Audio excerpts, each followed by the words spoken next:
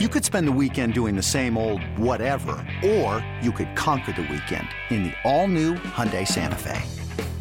Visit HyundaiUSA.com for more details. Hyundai, there's joy in every journey.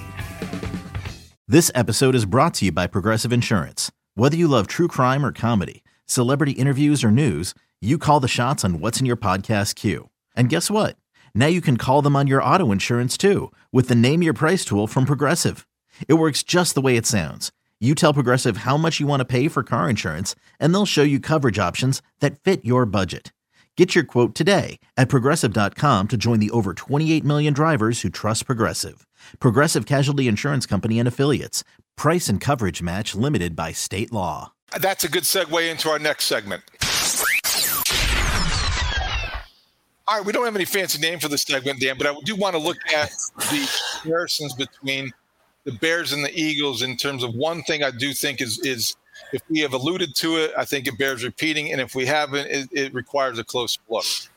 There's so much attention paid, and I have done this myself, Jalen Hurts and Justin Fields. And what you need is a dynamic dual threat quarterback in today's NFL to succeed and progress and consider yourself a Super Bowl contender that the Eagles are and that the Bears want to be. That is understood. And on Sunday, I think Fox is doing the game. Is going to be Fields and Hurts and a lot of attention. But I think it tends to overlook the point or obscure it a little bit. And that's understandable because those are the spotlight guys. But the real value, and I think that's not a secret, but the real reason, the bigger reason for the Eagles having success is not sexy at all. It's because of the way that they have invested on the lines of scrimmage on both sides of the ball. And it's not so much, you always say, when people talk about what's important to them, they say one thing, but you can really find out by how they spend their money and how they invest. And when you look at the Eagles, and they have that defensive line that's responsible for now the league leading sack total. They have the offensive line, which protects Jalen Hurts, that runs the football as well as any team in the league really consistently.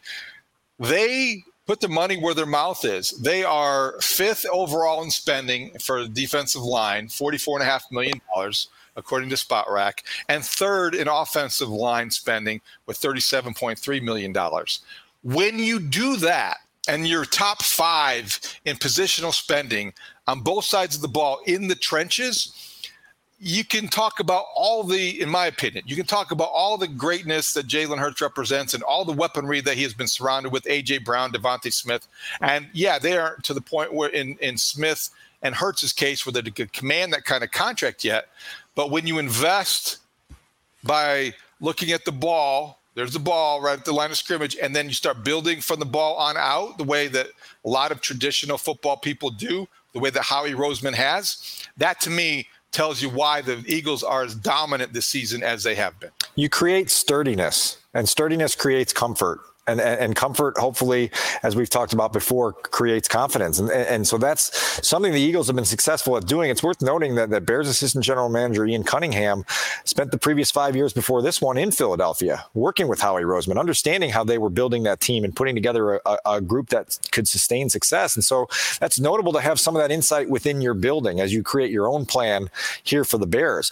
You start studying this game and you say, okay, we knew Philly had a pretty good line, and you know that Lane Johnson is one of those guys that's a star for them at right tackle. But then you look at the numbers and you say, Lane Johnson hasn't given up a sack in 2 years. And he's only given up one quarterback hit since the start of the 2021 season. And you go, okay, well, now if I'm Jalen Hurts, my eyes never have to go in the direction of whoever Lane Johnson's blocking. And now what does that do for me? It allows me to have greater vision of the rest of the field. It allows me to feel inside that I'm protected and that I'm comfortable and that my back is had, right? And in this case, the front side. And again, it's sturdiness, it's comfort, it's all those things that allow you now to take steps in the direction you want to go. And when Matt Eberflus was talking earlier this week about Braxton Jones, who has been, look, he's been a fifth-round pick. He's a starter at left tackle, and the Bears have to be overall generally pleased with the fact that he's played that position capably. But when he was talking about Braxton Jones needing to be sturdier against the bull rush and how he's susceptible to bull rushes and he's not quite sturdy enough, it was a metaphor for everything going on with the Bears. To me, it represented like, okay, here's one guy, but this is one team. They aren't good against physical teams because that's what they want to be and can't be yet. And I think that's what I mean. Like the Eagles, they are tough and rugged and physical because they have invested in those lines. And to fast forward to the offseason, whether it's Ian Cunningham's influence on Ryan Poles or Ryan Poles' influence on Ian Cunningham, whatever the case, how they attack this roster problem, free agency and the draft, will they start to build from the ball on out, or will they be seduced into thinking, give me the toy, give me the wide receiver, let's focus on that? And how will they spend their money? And I think you follow the money.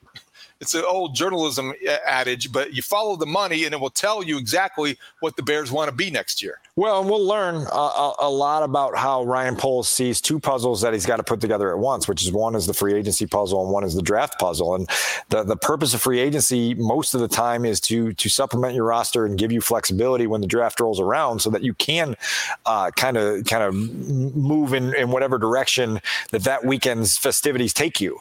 And so you got to be flexible and fluid in that regard without needing to force the issue anywhere. And so they're going to have to figure out a way to buy that flexibility, if you will, in free agency to get themselves some guys that they believe can be difference-making starters.